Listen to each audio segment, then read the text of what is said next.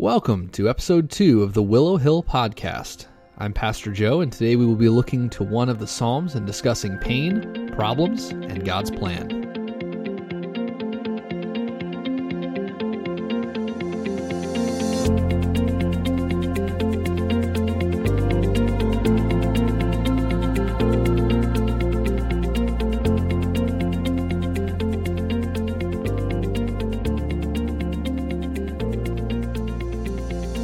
Welcome back to the podcast.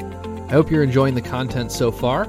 I mentioned yesterday that we desire not just to put lessons but daily devotions up throughout the week and spur conversations with your family and friends to help you to grow in seeing God and His work in your life every day. Over the next few weeks, I plan to focus on the Psalms and each day to pick a psalm and talk our way through what it means and how it should affect our lives. If you're enjoying the content, please share it with a friend. We are currently on Spotify and Anchor, but it should roll out to more podcast services in the coming days and weeks. So on to the topic at hand. What is the Christian supposed to think about passages of Scripture like Psalm 91 and the problem of pain and suffering in our lives? Passages like Psalm 91 have comforted and encouraged countless Christians as they face down uncertainty and difficulty. But they can also leave us with a false sense of what God is doing in this world and what He promises for those who trust Him. Last night, my family sat down to do devotions, and we read through a meditation on this passage written by John Piper in his book, Taste and See. We had a great discussion about this passage and the truth it conveys, and I thought it might be fitting for today's daily devotional. I'm going to read the psalm and then discuss what it's saying for a bit. Psalm 91. He who dwells in the shelter of the Most High will abide in the shadow of the Almighty. I will say to the Lord, my refuge and my fortress, my God in whom I trust. For He will deliver you from the snare of the fowler and from deadly pestilence. He will cover you with His pinions. Under His wings you will find refuge. His faithfulness is a shield and a buckler. You will not fear the terror of the night, nor the arrow that flies by the day, nor the pestilence that stalks in the darkness, nor the destruction that wastes at noonday. 1,000 may fall at your side, and 10,000 at your right hand, but it will not come near you. You will only look with your eyes and see the recompense of the wicked, because you have made the Lord your dwelling place, the Most High, who is my refuge. No evil shall be allowed to befall you, no plague come near your tent. For He will command His angels concerning you, to guard you in all your ways. On their hands they will bear you up, lest you strike your foot against a stone. You will tread on the lion and the adder, the young lion and the serpent you will trample under your feet.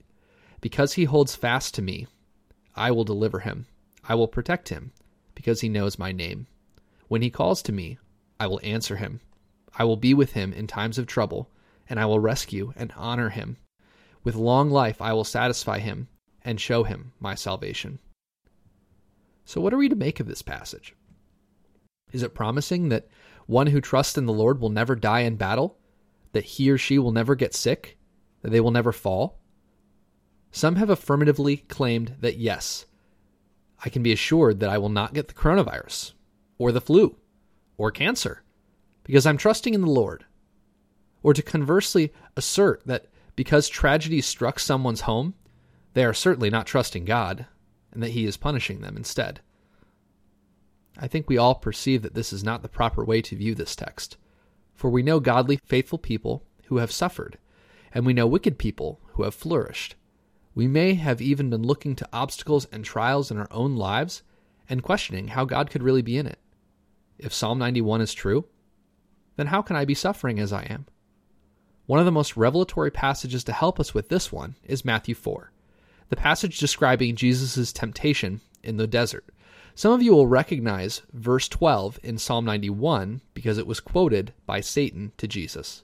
Satan tempted Jesus to jump off the tower, for God said He wouldn't allow Jesus' foot to strike a stone in this passage. And let's be honest, if there was anyone that God would save, it would be Jesus. We may doubt that we are really good because we know that we're imperfect. But if there's anyone who really trusted in the Lord, it would have been Christ. What was Jesus' response? Well, He quotes Scripture and tells Satan not to put God to the test.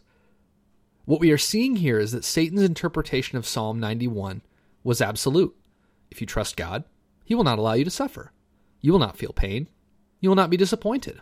You will be physically spared and provided for in this life.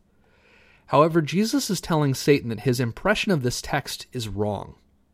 I think a better way to see and understand this text is to see that no harm will befall the one who trusts in the Lord except by the allowance of the hand of God.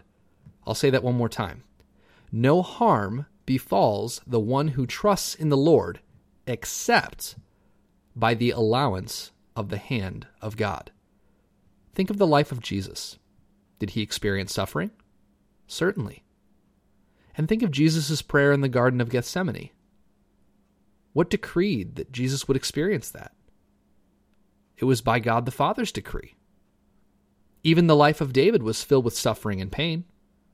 I think that this passage assures us that God is in control, and even has a say about the horrible things that are happening in this world. Then why would he allow these things? Why would he give me cancer? Why would he allow a global pandemic? Why would he allow my child to die? Why would he take away this relationship? Romans 8 gives us a very helpful explanation of God's purposes in the lives of people that are full of suffering. And we know that for those who love God, all things work together for good, for those who are called according to his purpose. For those whom he foreknew, he also predestined to be conformed to the image of his Son, in order that he might be the firstborn among many brothers. Now, is this good that is promised in the verse unqualified? No, it's not. It is explained to have a specific purpose in verse 29. It's making us like Jesus. I don't know what suffering you're carrying with you today. I do know that if you're experiencing it, it has been allowed by the hand of God. No, it is not a symbol that God is punishing you. No, it is not a symbol that God cannot help you. No, it is not a symbol that God hates you. You see, it's explained in verse 32. He says, what could he give you that's better than Jesus? That's better than forgiveness? That's better than purpose and meaning and hope? You see, he's already given you the best thing. I want to encourage you to see that God sees things much bigger than we do. His plan involves more than just our material universe, more than just the time that we spend from cradle to the grave. We need to trust the Lord and understand that if we are experiencing suffering, it is not random, it is not meaningless, it is not purposeless. God wants to use it to make us more like Jesus, compassionate like Jesus, patient like Jesus, loving like Jesus, steadfast like Jesus. Jesus himself in John 16 says, "In this world you will have many tribulations, but take heart, for I have overcome the world." Ask God today to help you to see how he wants you to grow through the trying times that you are enduring right now. Have the heart of Jesus that says, "Not my will, but yours be done." I know that nothing bad can happen to me unless it comes through your hand first, O God. And that thing is designed not for my destruction, but for my good, to make me more like Jesus. I pray that you would embrace this life of faith today.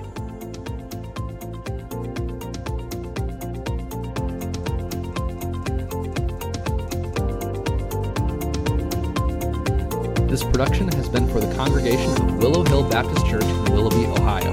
If you're in the Cleveland area, we would love to connect with you. You can reach out to me via my email at pastorjoe@willowhill.com. Please leave a review or share this episode with your friends. Music for the Willow Hill podcast provided by Scott Holmes.